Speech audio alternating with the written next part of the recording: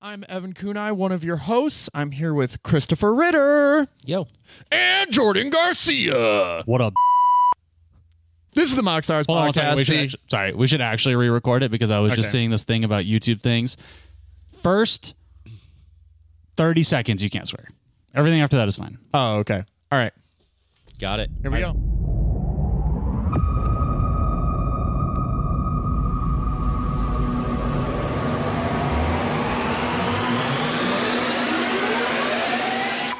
Welcome back to the Moxstars podcast. I am one of your hosts, Evan Kunai, and I'm here with Christopher Ritter.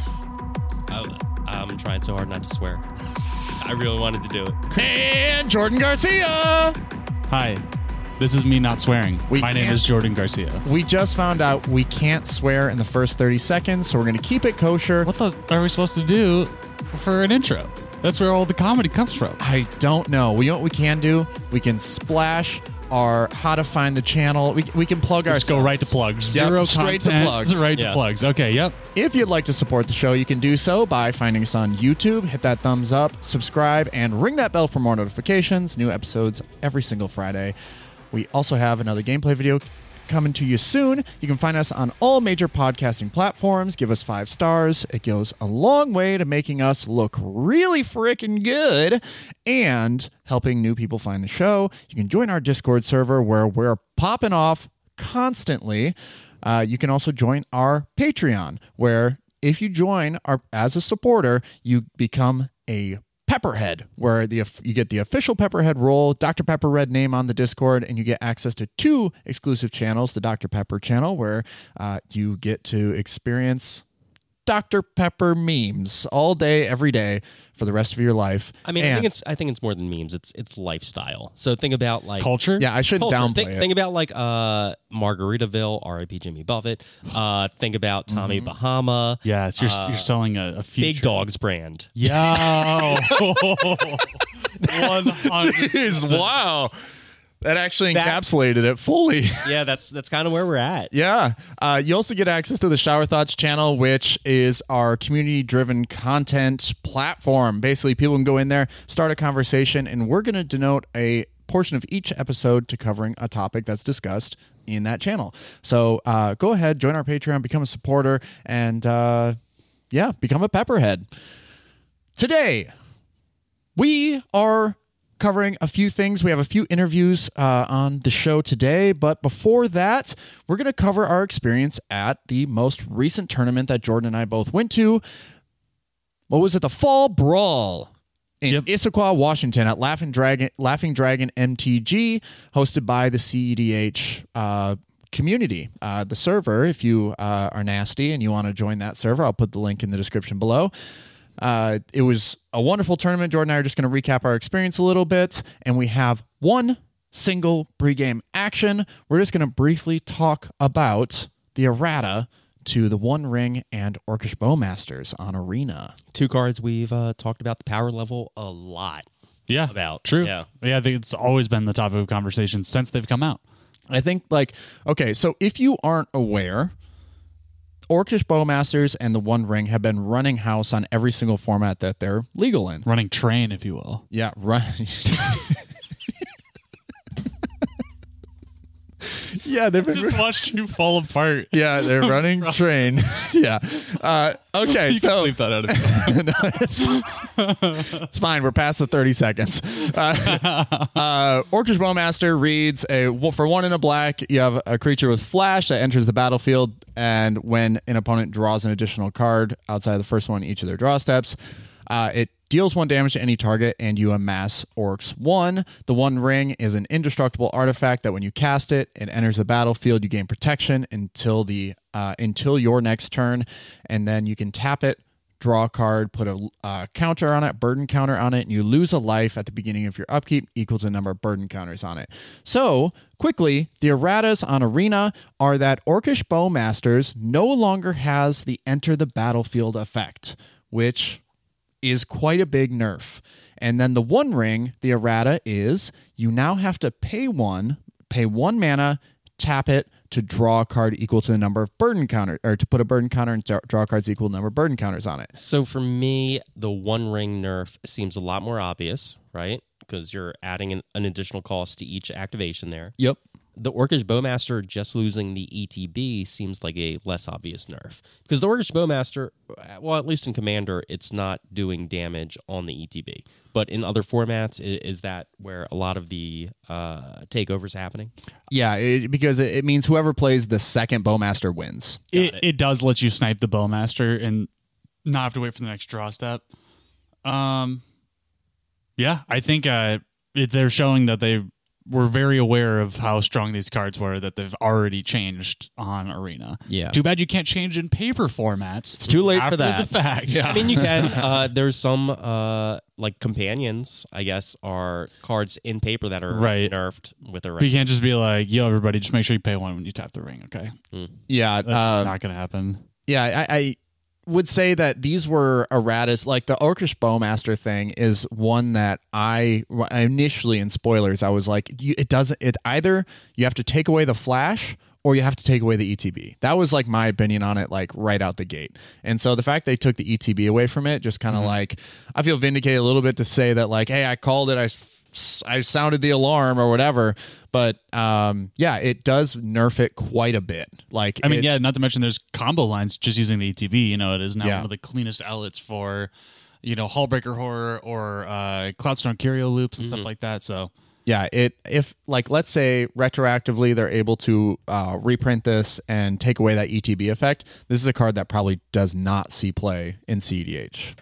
It depends. Well, the One Ring does see play because it protects you on the full swing of turns, and everyone's playing it, and everyone's tapping it and drawing cards. So maybe the Bowmaster is still good. yeah, I think it's still good. Yeah, it just doesn't also combo out. The difference too is 1 of versus 4 of formats. True. Right. I will say none of this matters because, again, it's printed in paper. So Yep. none of this shit's changing. Yeah. The one thing I will say about the One Ring having the one activation to tap and activate is that it does put you off curve now. So it is like a lot of people think, oh, it's just a nothing, like pay one, activate, but it takes you from going from turn 4 being protected on your entire turn, until your next turn, tapping, drawing a card, untapping, drawing 2 more cards, to having to have an extra mana available to be able to tap and activate. Actually slows you down and puts you a turn back or 2 turns back potentially off of that 3 cards that you would have drawn. Yeah. So it is retroactively. I wish they could make these changes, make these cards a little bit more balanced. But I almost feel like it should be like X tap activate, where it is equal to the number of counters on it. Whoa. Because it's still a 1-for-1, right? Like you're still paying 1 mana, draw 1 card. Oh, but you could pay 0, tap it, put a counter on the first one. Yeah, so you draw a card. Yeah. And then now moving forward, it's like every time you actually have to pay for the cards you're going to draw. Wow. So I don't know. But again, none of this matters because it's printed paper and the format's busted. So yep. Moving forward. Speaking of busted formats, we just went to a CDH tournament. Yeah. We went to the Fall Brawl hosted by Marcus in the CDH Discord server and the CDH community. We had a great time. Overall, we had a great time. I placed 18th. Jordan, what did you end up finishing? 15th? 15th? Yeah, so Jordan made the top 16 cut. I just missed out on it. I was playing Shalai and Halar, and Jordan was playing Najila. I think we talked about that in the previous episode, but we're here to speak on the results of that tournament and what we experienced over the weekend. First, we couldn't even get through the door before you guys swarmed us at the door. That was awesome. Thank you so much for you guys' support. It's great to see that you guys love the show and are listening. And Antonio, I'm sorry I got your name wrong last episode. I will forever be sorry. He corrected me and I was right. So yeah, vindicated. Jordan was right. Vindicated. Did you guys roll up with a 12-pack of Dr. Pepper cans? No, but we should have, and we probably will next time. The thing is, Tordeth showed up with the Dr. Pepper, and I. Oh, nice. Yep. True Pepperhead. 100%. Yep. But we had K Mr. K was there, another Pepperhead. So Tordeth, and then we also had John usable. Shout out to multiple patrons being at this tournament. You love to see it. Love the support from the crew. Yeah. And so to get started with the day, we got to get up pretty early to go to these things, and we get there and it was just a great start to the day to see everybody. And turn 1 pairings fire off almost immediately, and Well, Jordan and I are together in the first pod. This is the first time we've ever played against each other in a CDH tournament. Out of all the ones we've ever gone to. Yep, in the first round. And so we sit down at the table. We're all shuffling up and stuff. We're talking to the two other people at the table. We lay down our freaking stellar poppin' playmats, and which are available on the Patreon now. I took down the pre-order. You can actually just purchase one now. Oh, sick. Patreon Very if sick. you just want to do that. And we're going to have other merch forthcoming. Yes, 100%, sir. Yes, 100%, sir. 100%. And so we lay down our playmats. We start shuffling up, and we're talking to the other two people at the table, and we learn that this is like their first or second tournament, and so this means that we can mulligan pretty aggressively to get what we want. We just know that Who were the commanders? The other two.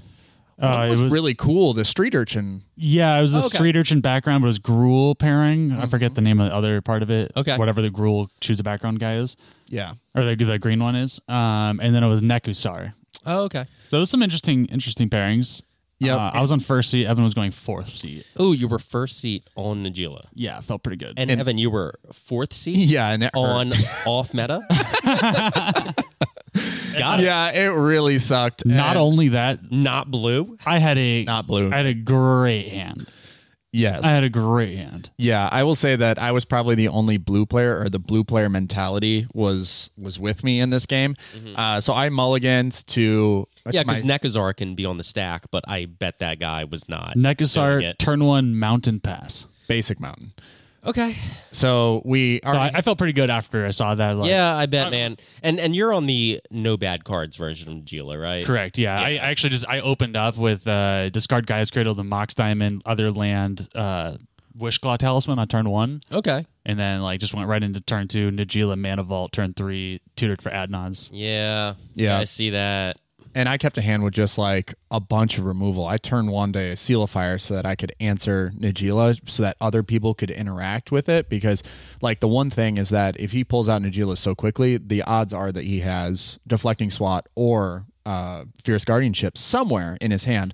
So that was like what I did first was before he could get Nagila out to counter this, I put out Seal of Fire so that I could pop it, and that way he wouldn't have free interaction on the stack. I figured I'd really hoped the other two players would have something to help me battle this whole thing. That's sort of like the song and dance of Commander, but that just was not the case. Especially for seat 4 to be taking that responsibility. Yeah, right? it's tough. And your version of Shalai Halar, like, correct me if I'm wrong, like it's not parasitic, but it's not playing Red Elemental Blast, Pyro Blast, any of the red counters that you have access to. Or... No, I am. It's You just are? Okay. yeah, I didn't mull to like that to try and like pursue that. I know that like Jordan's line is probably Thassa's Oracle, which is, You were just trying to step on it with Seal of File. yeah. I was trying to get something out that he couldn't counter Got post casting Nagila. So that was my attempt. Unfortunately, didn't go far enough. Jordan cast the Adnaz, and away we went. The game ended. It was great. And it was just like insane top decks. Like I just drew like the Mana Vault on turn one, everything I needed. I think the Adnaz was super easy. I went to 28 life on the Adnaz because I already found Lotus Petal,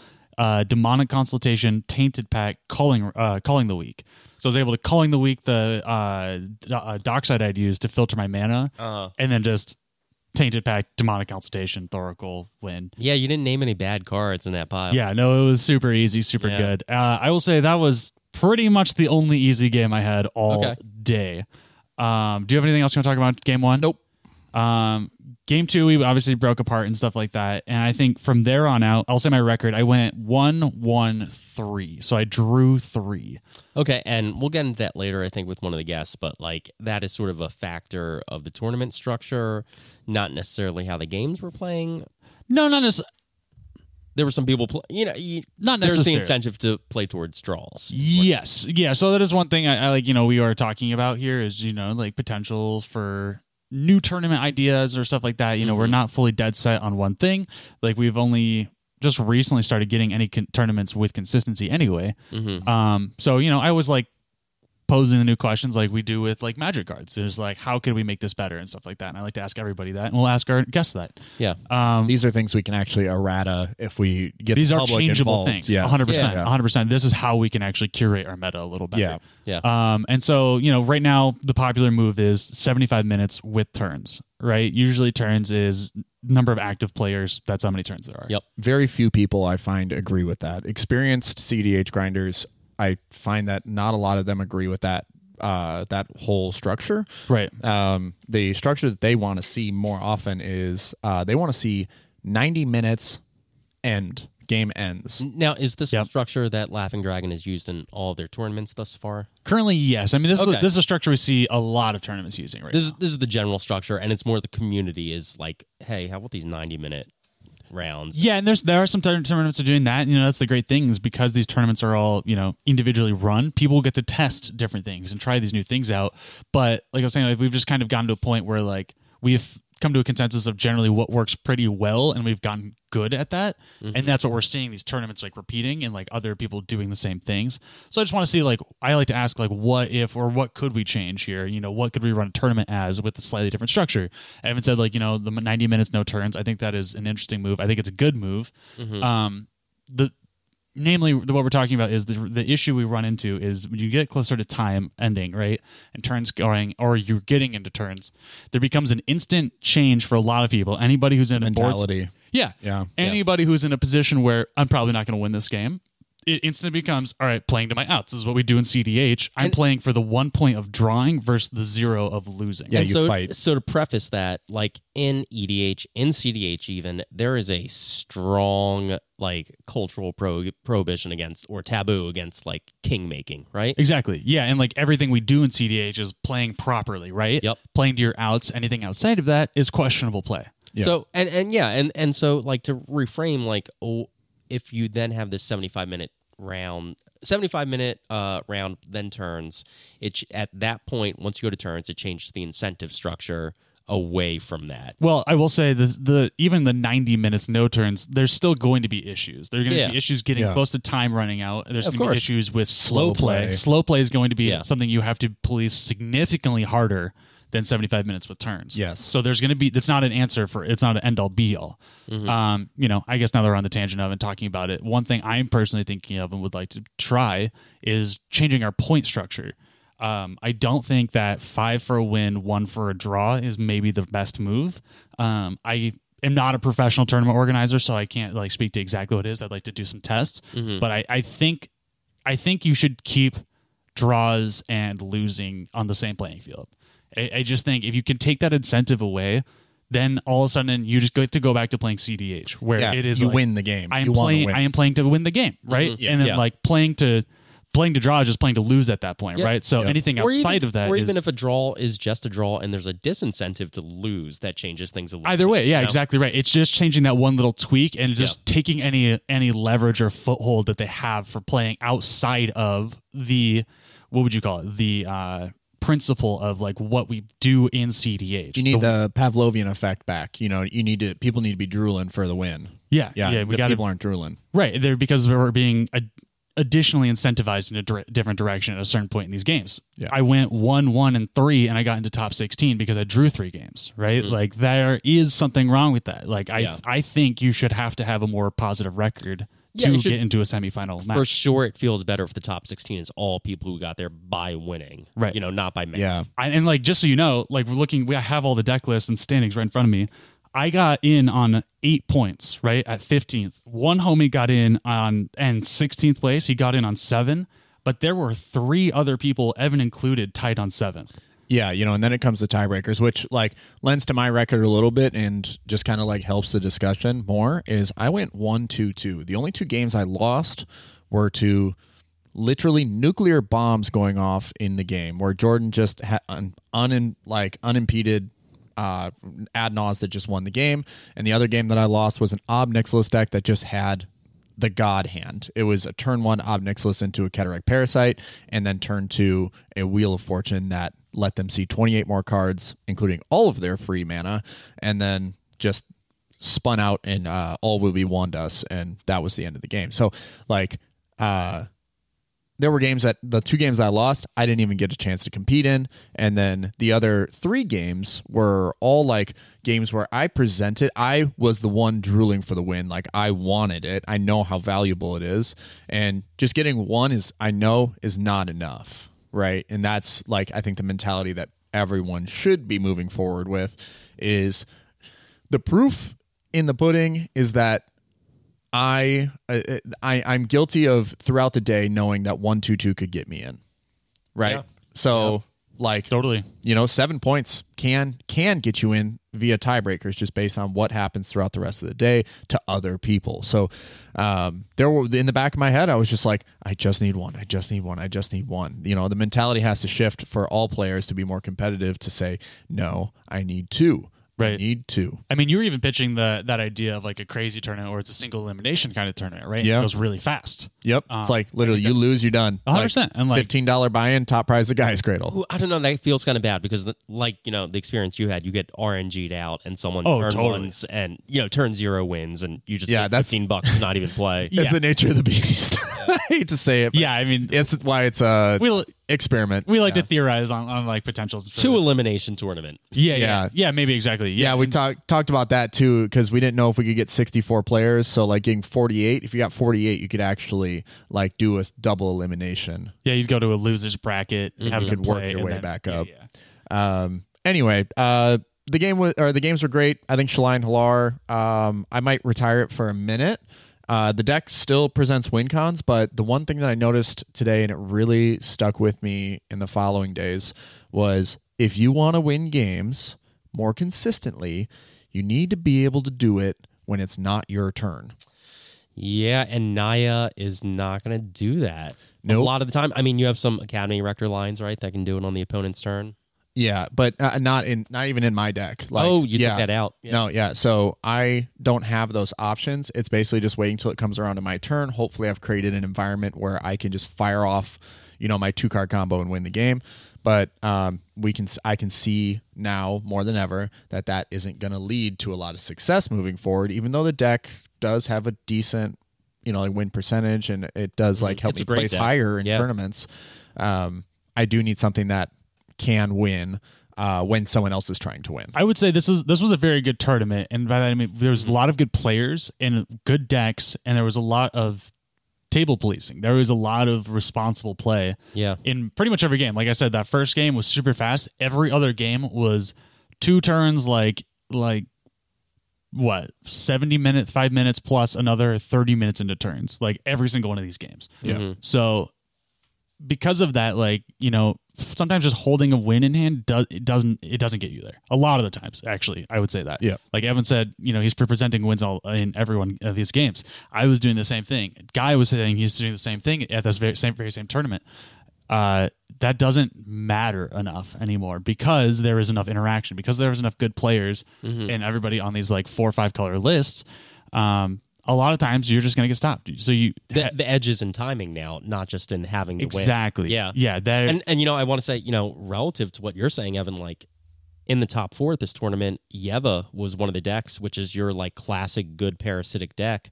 But even then, the nature of Yeva is you get to play on the other player's turn. You get to play on your player's turn. Yeah, and actually I will say, shout out to this Yeva player, Jake. I played against him twice. He was a very good player. Great to talk to. And, that's an unusual Yeva list, I feel like. I'm not an expert on it, but I do look at those lists a lot, and I'm seeing a pretty big variation in that creature list. Yeah, we should maybe get him on here to talk about it because this is a really cool list, and he whomped us with it. So totally. Shout out.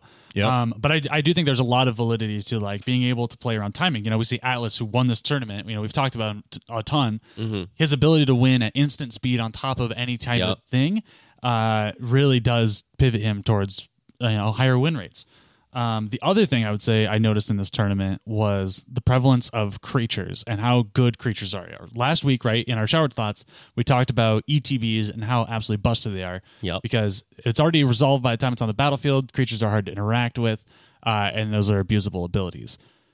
Creatures are absolutely everywhere in the CDH meta right now. Either they're stacks pieces, they're win conditions, they're value engines, they're creatures. They're all creatures now. Almost every win con goes through a creature. And almost always through an ETB on a creature. I'm excited to see Modern Horizons 3 because I think it's going to introduce some things to interact with that meta that's prevailing everywhere. This is actually even what stemmed that ETB conversation was exactly this. Tordith on Discord talking about the lack of creature interaction, right? On the Shower Thoughts channel, yeah. Yeah, the lack of creature interaction. We've identified that Dress Down is great, and after this tournament, holy shit, I want it in every list I ever play. It literally stopped me from winning the game. I think Subtlety deserves a hard look. Subtlety. Oh yeah, okay. Yeah, the blue incarnation from free. MH2. Yeah, 100%. Yeah. March of Swirling Mists. I'm putting back in list Great now. card, yeah. Holy God! It's I mean, a good card. that phases creatures out, but sometimes you can it's cheat only on for that cost. turn. Yeah. Sometimes it's only for that one thing you need to stop, and because that's just like say this Yeva deck, right? There's 6 creatures out. I have 1 kill spell. It doesn't matter. It doesn't matter at that point. And then if you're a blue player and you have a Swan Song in hand, you have no point of interaction in this entire game.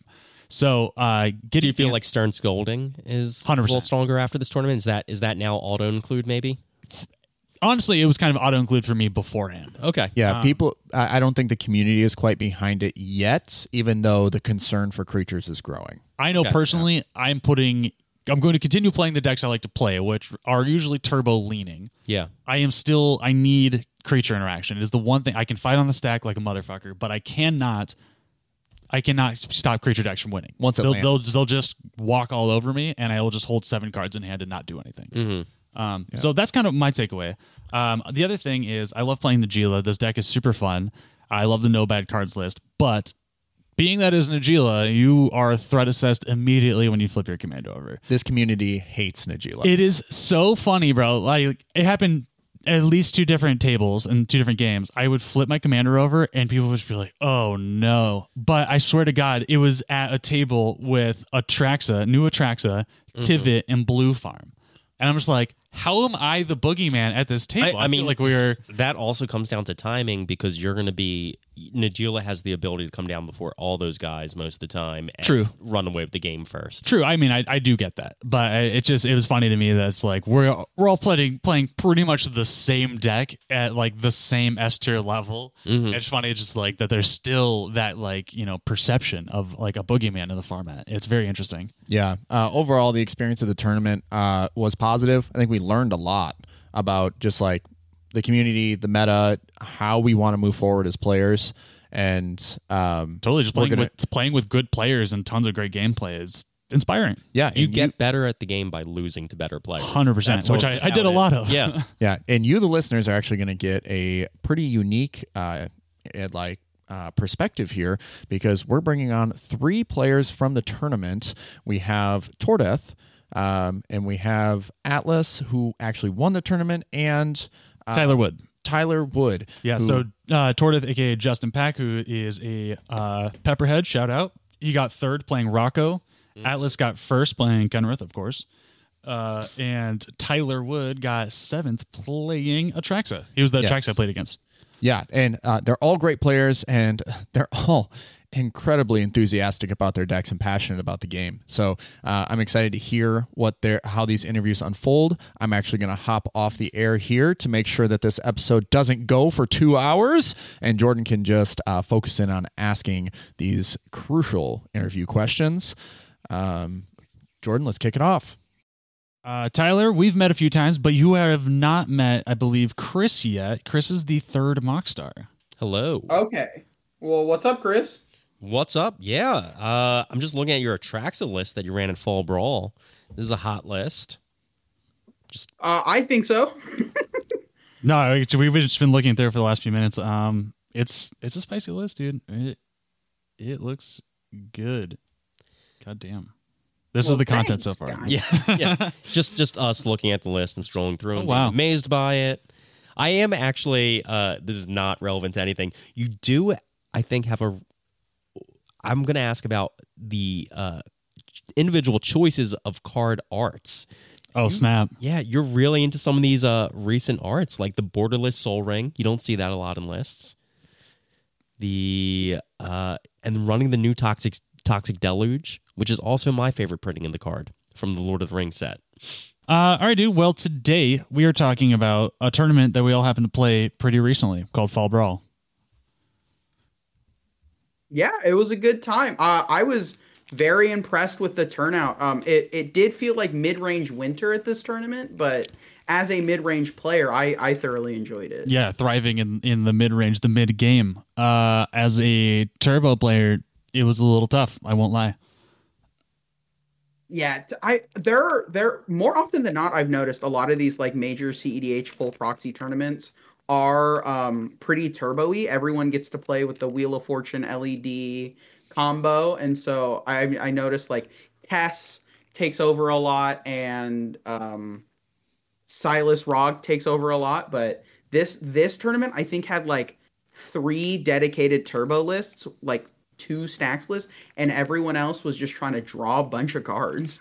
Yeah, that was definitely the vibe. I think, we were just talking about it, like the amount of draws or just extremely long games because of heavy interaction, the perfect stacks pieces, the perfect answer, the irresponsible play, it has led to very long games.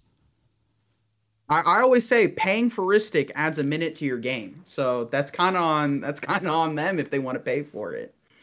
Yeah, that's fair. So, with this meta, what were you maybe surprised by when you went in? What did you see at this tournament? At this tournament specifically, the big thing for me was seeing a lot of the newer cards getting used like really optimally. So like Talion kind of was like the star of the show for like a ton of decks. Anything in Dimir was on Talion, and it looked very spicy to see what numbers people were picking. I mean, everyone pretty much picked between 1 or 2, but there were a couple scenarios where like 3 got really like popular. And the politics around this card is also very interesting because not only is it a card draw engine, it's a stacks piece. You can't go infinite if you have to cast Dockside a bunch, or you cannot go infinite through your Tidespout Tyrant loop or your Hullbreaker Horror loop if it's on 1. So there was a lot of debate at every table every time this got cast to see what number people were going to use. And then obviously the One Ring took over this tournament. It almost felt like everyone was racing to resolve theirs first. But other than that, this tournament just was very mid-rangey and interesting. And there was a very cool Najeela list I was kind of jealous of, but... Was it Jordan's? Or it was Jordan's. What?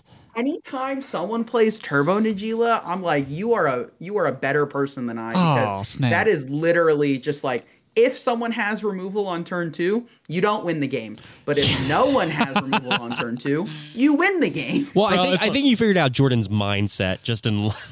Dude, oh my God. We haven't even covered this. We just kind of did a little bit of recording our takes from the tournament and stuff like that. I didn't even go over my final game, which I don't even think I talked to you about that night. It was so ridiculous, but I was going 4th in the last game, or in the semis, and I had to mull to 5. Every time I mulled to 6, there was no lander, so I forced a 5. And I was able to, like exactly what you said, try and win on turn 2. I attempted Thoracle, Demonic Consultation, no cards left in hand, turn 2. I was like, you guys either have it or you don't have it right now. And it took each single player, all 3 of them had a piece of interaction that was required to stop me. Disgusting. But they had it.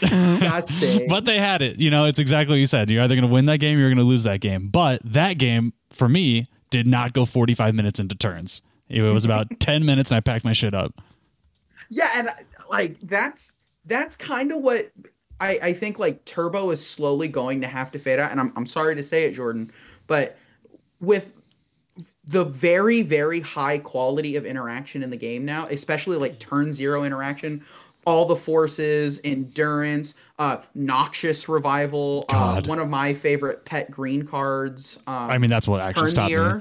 Turn the Earth is so good, yeah. So good, but just because the quality gets so high with the interaction, that I think if you are sitting down at a table and it's a 3v1, 2 of those people are going to mulligan for turn 0 interaction, because so many decks are built around turn 0, turn 1, turn 2 interaction.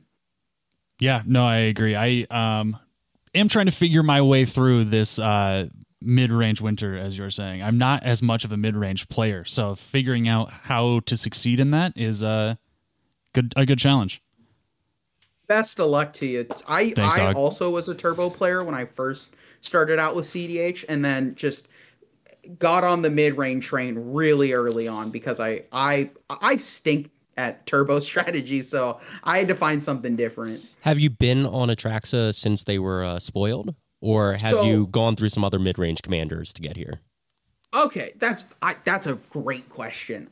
So in my heart of hearts, I will always be a Thrasios player. He is my son. I love him more than I love most people in my life. I have done Thrasios plus X in every variation. If the card has said partner, I have paired it with Thrasios just to try it. What's your So I favorite started. partner? My favorite partner as of right now is Bruce Tarl. I Okay. am our LGS's Dawnwaker player, Okay. and I absolutely love any deck that makes infinite mana. That's kind of my thing. Just if I can go, I'm gonna make an infinite amount of something. I feel really good. I mean, it feels great when you do it. I believe it. Yeah, and so I was on Kinnan, and then budget started getting better, and then I just Mhm. went Kinnan into Thrasios Crom into Thrasios Bruce Tarl, and I had to switch off of it because that deck will win the game. It will 100% to win the game. Every turn that passes by, I get a percentage increase on if I'm going to win that game. I as a Thrasios deck, as I generate more mana, I will just draw more cards, and more cards equals a win. But in tournament play, especially 75-minute going into turns, I can't always turn that corner as effectively, especially against other mid-range lists. Because even though if I believe I can mid-range better than any other mid-range list, I can't always turn the corner before it gets to a draw. And so I went on Atraxa because it does the exact same thing, but because you're in black, you do get more explosive turns, and you can just jam the win. Like once you're able to get like one demonic tutor or one vamp tutor. But it's all about just developing that window before you get there. And Dawnwaker took too long to develop that window. So, for an opening hand, what are you looking for out of this list? In this list, the way I have it built right now, I'm either looking for I really need to stick to 7 because Mhm. until Atraxa comes down, I'm not really drawing that many cards. And like half of my list exists to make mana. So I either need like 2 stacks pieces that I can cast, anything with 4 or more lands, or anything that gets me into an early draw engine that I don't think is going to get killed or countered. So like a turn 1 Ristic is really sick, but a Mhm. lot of the time, especially being like the dirty Atraxa player, I have to be able to like guarantees it sticks. But if I can get like a 1 ring down, I actually just cut Eldritch Evolution for Talion. If I can get a Talion down or a Lotho or anything that like makes passive mana, I will eventually get there. But if I can't get to any of that, I have to mulligan. And Mhm. then anything 6 or under, if it has 3 lands, it's keepable. Are you so looking at your list? You're on 27 lands. You don't have a high density of mana rocks. You're really relying on those dorks to sort of ramp up into Atraxa. Are you worried about the Bowmaster meta? I am super worried about Bowmaster meta, but something I love to say all the time is when you can't run good cards, run your mouth. Hmm. And I have learned how to efficiently get the Bowmaster points everywhere else because this is definitely a sandbag until you're willing to win kind of deck. It's unironically why I'm on planes as many planeswalkers as I am. A lot of the Atraxa lists I've seen on like a lot of CEDH Reddits are not on any planeswalkers except Teferi, but I literally play planeswalkers just so your Bowmasters has something else to shoot. Oh, okay. It's I like that. That's it spicy. Yeah, it also is like one more permanent type to grab off of the Atraxa ETB. Hmm. But I've really struggled like when I first was brewing the list, making sure people weren't bonking my dorks. But now that I've learned that I can't really like run out a bunch of dorks early game and I have to jam like sax pieces or something else that's scarier, I'm then able to play the dorks because I don't need to cast the dorks until the turn before I want to cast Atraxa a lot of the time. Hmm. And then passive land drops and then rocks kind of will get me there.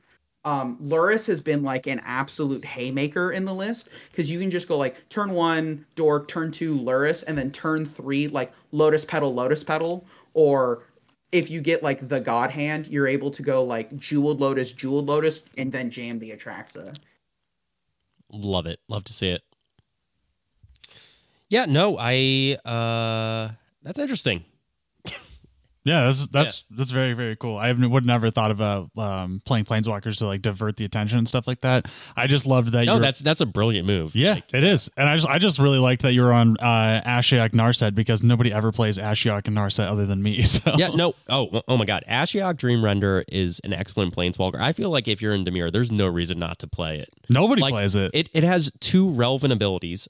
Like it hates on 2 different like axes that most decks win with. Yeah, it turns off searching opponent searching their libraries, and it removes opponents' graveyards. Turns off Breach. Yeah, and it's 1 Dark Ritual away. Yeah, it's a good card. Sorry.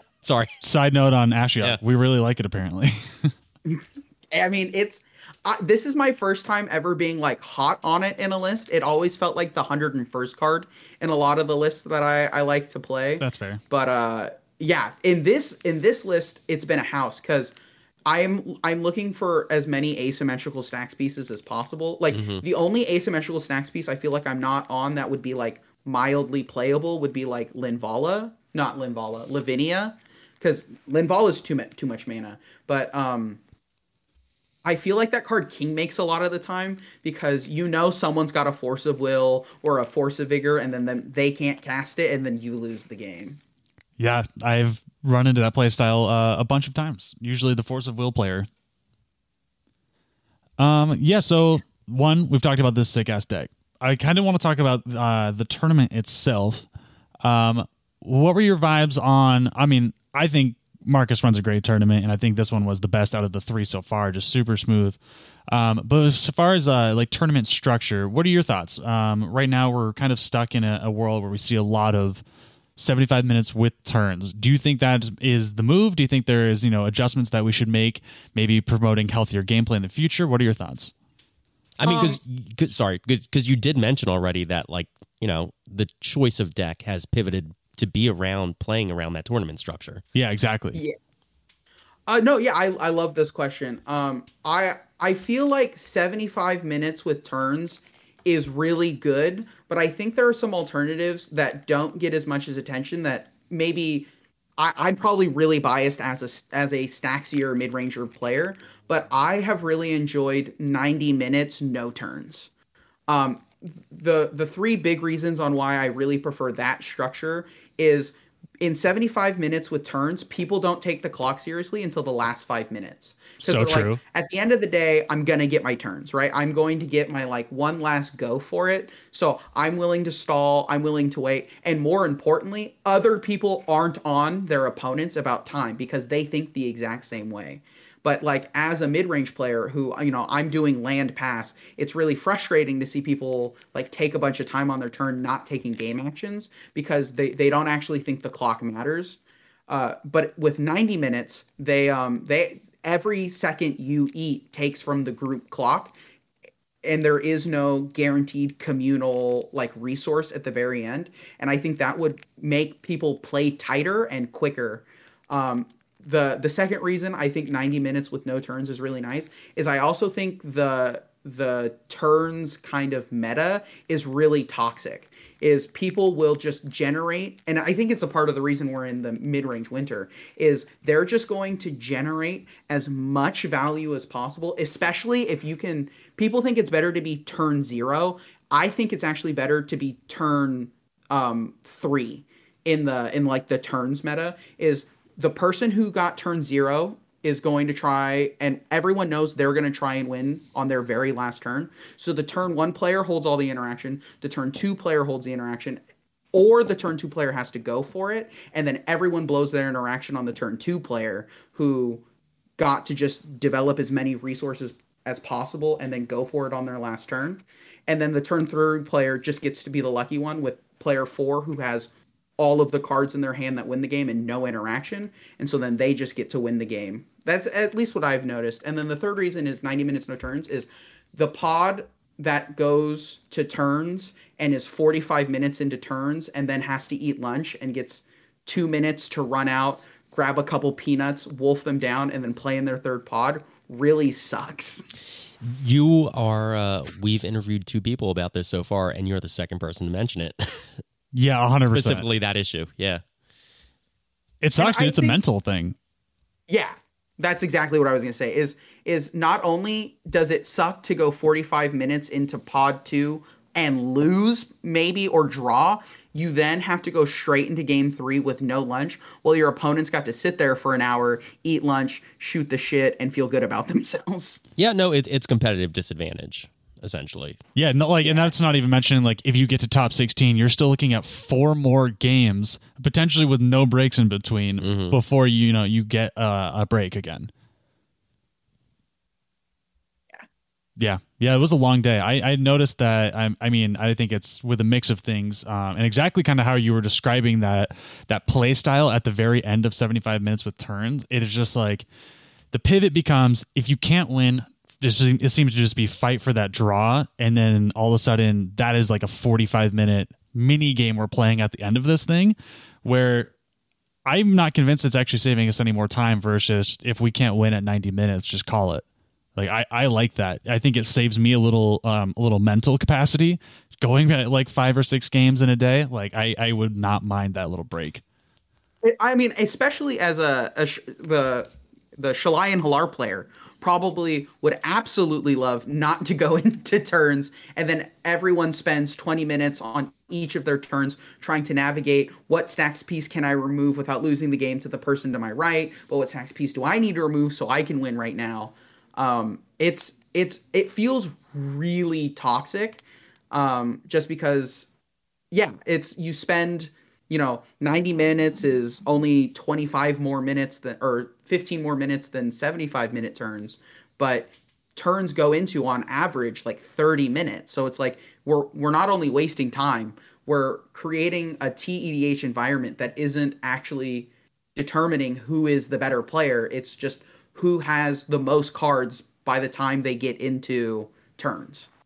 It's almost like how on Arena there's like decks that only exist for the latter kind, or like you can create a competitive advantage because of the environment.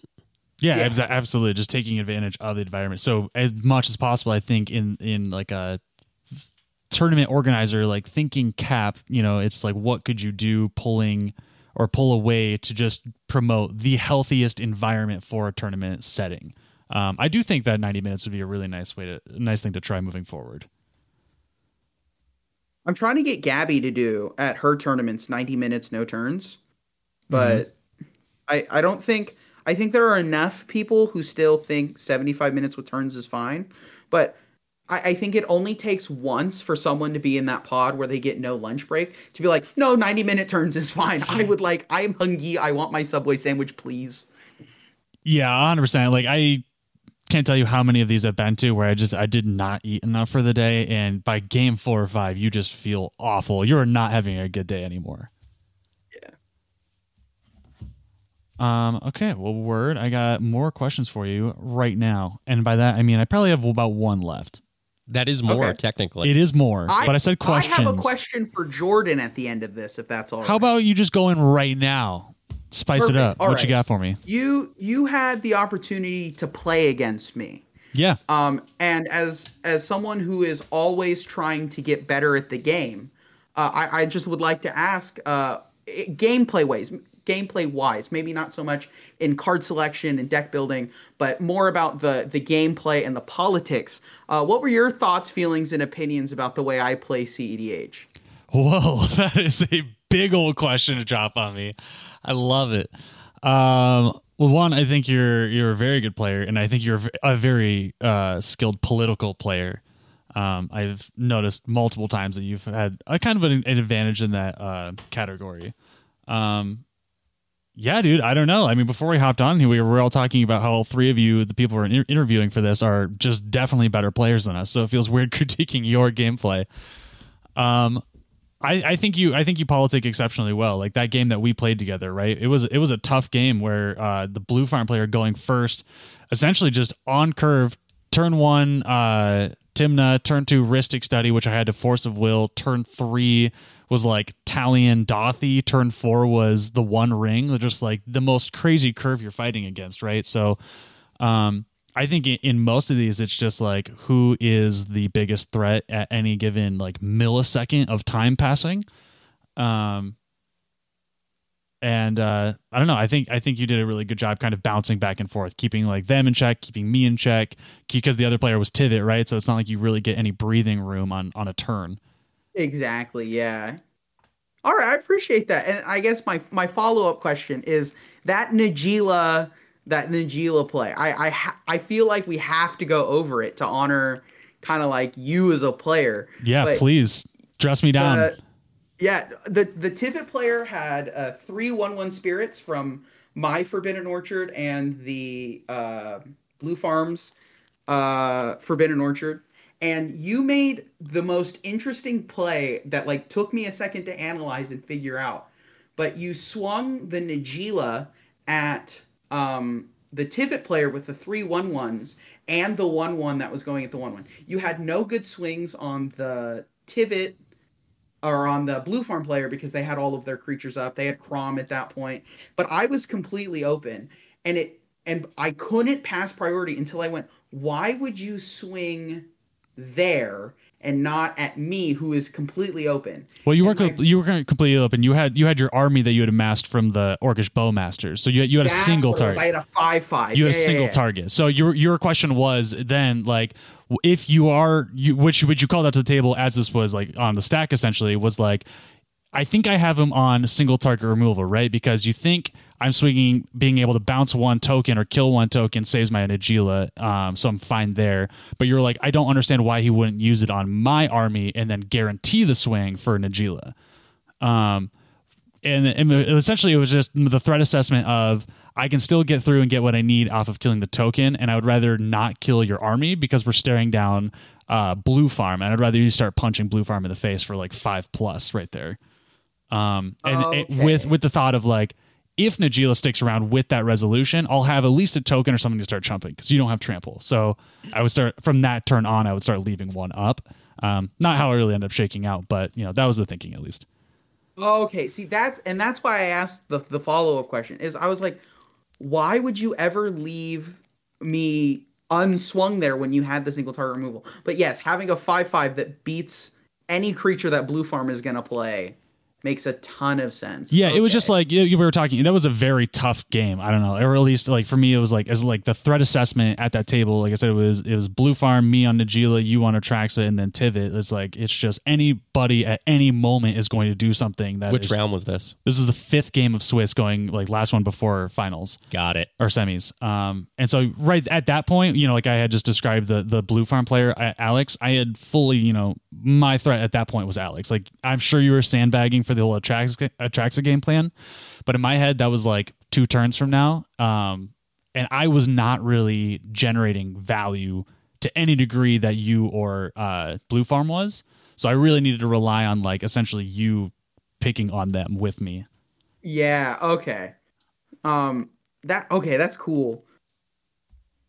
Okay, I really didn't see that. I guess I was too focused on just having like what felt like the ultimate soul read on what was going on. And then I mean, you had me dead to rights as far as the read, 100%. Yeah. And then I was able to convince the Tivit player to chump block all 3 tokens and kill my Najila. Yeah, that was pretty sick. Yeah, no, that was really funny that you called me out like that. I thought that was hilarious. But yeah, that was like just an example of one of those really good games where just like so much back and forth, so much threat at the table, just any moment something could happen. So this kind of brings me into my next question, and I kind of already have my own thought of this. But Tyler, how do you see yourself as a player? Like, what is the spark that you think you have that makes you as good as you are? Like, in what facet of this big ass game we play, where do you think you shine? Is it in the deck building process? Is it, we were just discussing threat assessment? Is it politics? Where's that little spark for you? I would like to think I'm a pretty good deck builder, and I spend more time deck building than playing. But if I had to pick a single thing, I would definitely say it's politicking. I think I am very good at acknowledging what you need as my opponent to win the game, and I can figure out how can I get you to do what you think is best for you while that pushes my game plan even further without you knowing it, which is the essence of good CDH politics, is getting someone to do something that is good for them, because they're not going to do it if it's not good for them. good for them, but still advances my game plan more. So like Draneth Magistrate is the perfect example of a political piece. You know, if I'm player C and player A and B are arguing over who wants to remove the Draneth Magistrate, I always ask myself first, is my commander better than your commander, or are you on breach? But for the sake of this example, we won't go over that. But in this list, Atraxa, I always want the Draneth Magistrate gone. Because if I'm able to resolve the Atraxa, though I will never win off of one Atraxa ETB, it always guarantees that I get one more turn, which is really nice. And that's all I'm thinking about with an Atraxa ETB. So if I can convince player A to remove player B's Draneth Magistrate, and their commander isn't better than Atraxa, it's a net positive for me if I then get to play the Atraxa, even if it's like a couple turns down the road. It's like, okay, you get a Thrasios for an extra turn and you get to draw 3 cards. I'm going to resolve this Atraxa, and then I'm going to have a 7/7 Death Touch beater. And that's just really how I view the game, is just trying to figure out how can I get my opponents to advance their game plan while still advancing my own game plan. But also, I think a big part of politics is, like, you have to be fun. You have to be nice. Like, I care. At the end of the day, like, obviously, especially at a tournament, I want to win. But this is a game, and I want to have fun. I want to make sure everyone at the table is also having fun. I want to crack jokes. I want to make sure that people feel like their deck is getting to do the thing. And I've noticed the more I can make someone smile and laugh, the more I can get them to do the things I want, which sounds like an awful That thing sounds to say, really fucked up, dude. but it's a game. It's a game. It's part of the game. No, you're not wrong. I love that. That's awesome. And I totally agree. I think you definitely shine in that category. Yeah, so as far as like threat assessment, as far as commander, how do you feel your commander Atraxa is right now? Because I will say I went to about 4 of those games, and just flipping over Najila, it was at the table, no matter what else was being played at the table. Are you finding something similar with Atraxa? Sorta, kinda. I think people drastically overestimate how good the card Atraxa is. I do agree with that. People were just very scared of you when you're mana away from Atraxa. Yeah, if I got to 9 mana, people started losing their minds, which I kind of get. Like I just said, it's the whole, like, one Atraxa ETB will never win me the card, but it always guarantees my next turn, and then I have an Atraxa, which is never good for the table. But I also don't really run into that problem all too often. I am on Crop Rot, Delighted Halfling, and Cavern of Souls. So a lot of the time, like, the only way to deal with the Atraxa is to counter it. And I try really, really hard to cast it so early that using an early turn counter spell is just losing to the turbo player or the faster mid-range list. Or it's just uncounterable. Because unironically, when I have an Atraxa on the board, I want it anywhere else. I want it in my graveyard so I can reanimate it. I want it in the command zone so I can cast it again. And that's the other piece I think people don't realize, is removing the Atraxa is always better for the Atraxa player, because the best text on that card is the ETB. Like, the 7/7 beater is a political piece I try and use to be like, if you do that, I'm going to hit you with a 7/7. But then people are like, nope, I'm just going to swords it. I'm like, okay, cool. I'm going to draw 7 life and get another ETB. Thank you. Yeah, I mean, we talk all the time about how good ETBs are and how busted creatures are right now in the meta, how little limited interaction there is for them. And I mean, this is just the greatest ETB on a creature that's ever existed. That and Dockside Extortion. That and Dockside, yeah. Those two are pretty goddamn good. They had to take that red pip off of Atraxa so you can't play them together. Yeah, that's the only thing keeping this in check right now. Well, not really. I'm on Fimage and Phyrexian Metamorph. I normally have a Dockside Extortionist. Yeah, that's actually fair. And it's really dumb, because, like, anytime someone has a Dockside, in our, like, play group that I play with a lot, they're always like, we need to get rid of it. Someone swords it now. Yeah, get rid of this. I don't loop with it. And they're like, no, but the Atraxa player does. Dude, that's hilarious. I love that. Tyler, thank you so much for being on the show, dude. What's the next tournament we're going to find you at? What's up next for you? I don't really know. I limit myself to one tournament a month. because I burn out really quick if all I'm doing is thinking about TEDH. But I think So November healthy. 4th, Gabby's tournament, because that's my home shop. That'll probably be my November tournament for the month. Are you going to stay on Atraxa for that tournament, or are you thinking about anything else? Yeah, I think I'm gonna stay on Atraxa till probably till the end of the year, like through December and January. I'm still reteching this list. There are a lot of cards that I felt were dead at this tournament. Like this is my first real tournament with it. Mm-hmm. So I've got a lot more to do, and I hope to see you guys some more and with some hot new stuff. Because how many spots do you think are going to open up? Oh, sorry, what was that? Sorry, I talked over you. Sorry. How many spots do you think are going to open up in this deck list?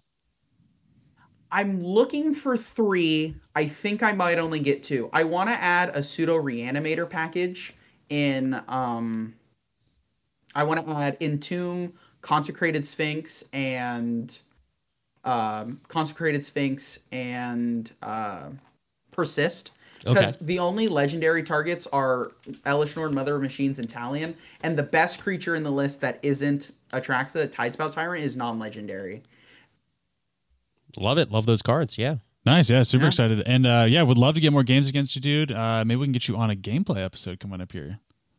I would love that. I play a lot with the same 9 people.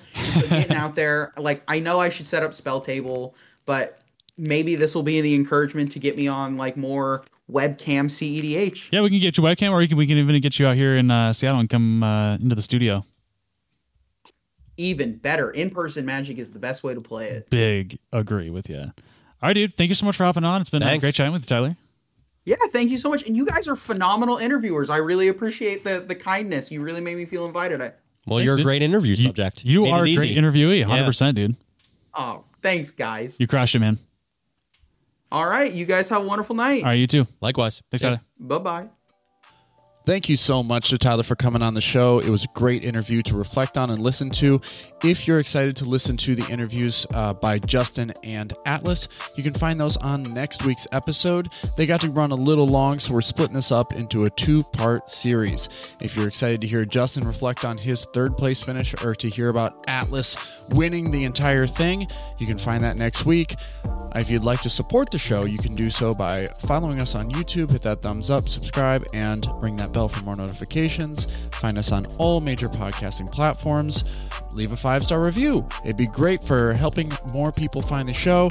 And you can support us on Patreon by becoming a supporter and becoming an official Pepperhead and supporting the #1 podcast on the internet for Magic the Gathering and Dr. Pepper.